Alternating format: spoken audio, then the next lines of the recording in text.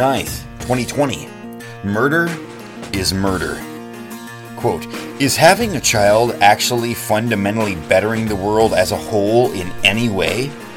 There is no shortage of children. Wouldn't it be better to let people who want children have them and leave everyone else alone? End quote. Alice Minium. While one may be able to appreciate the thought of tolerance, how much can you tolerate of another person's actions? Truly. How much are you just supposed to ignore? Particularly when the actions of another are ending the lives of the most defenseless among us. When you have a neighbor, you know the guy who plays loud music all through the night, revs up his truck early in the morning, and mows with his headlights on his riding mower. How long does it take before his lifestyle cannot be tolerated? And just think, at the end of the day, his actions are annoying and disruptive, but otherwise harmless. Yet most people's tolerance runs quite short. And here we have people killing babies in the womb, and we are told that we ought to mind our own business. Thanks for the advice. But abortion isn't an issue that a Christian has an option about. The Word of God is clear. Isaiah 1:17. Learn to do good. Seek justice. Correct oppression. Bring justice to the fatherless. Plead the widow's cause. And again, in Exodus 23:7, it couldn't be clearer. Do not kill the innocent and righteous. Is it just to allow murder? No. Ending innocent life is murder.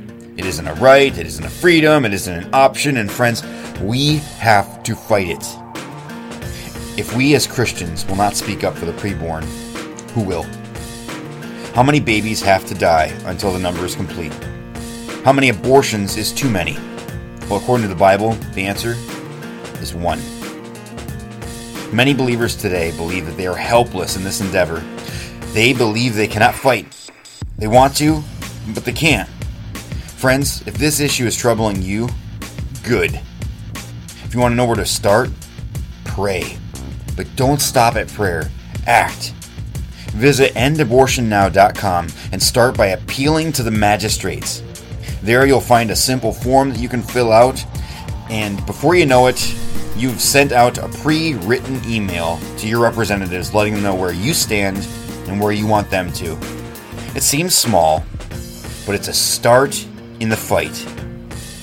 Quote, abortion itself would be worth spending much of our lifetimes to fight against because it's the killing of human life, but it's only a symptom of the total. End quote, Francis Schaeffer. People need the gospel. That's the only method we can use. That's ultimately the end of this reign of terror. Live it. Preach it. In every area of life. And let God do the rest.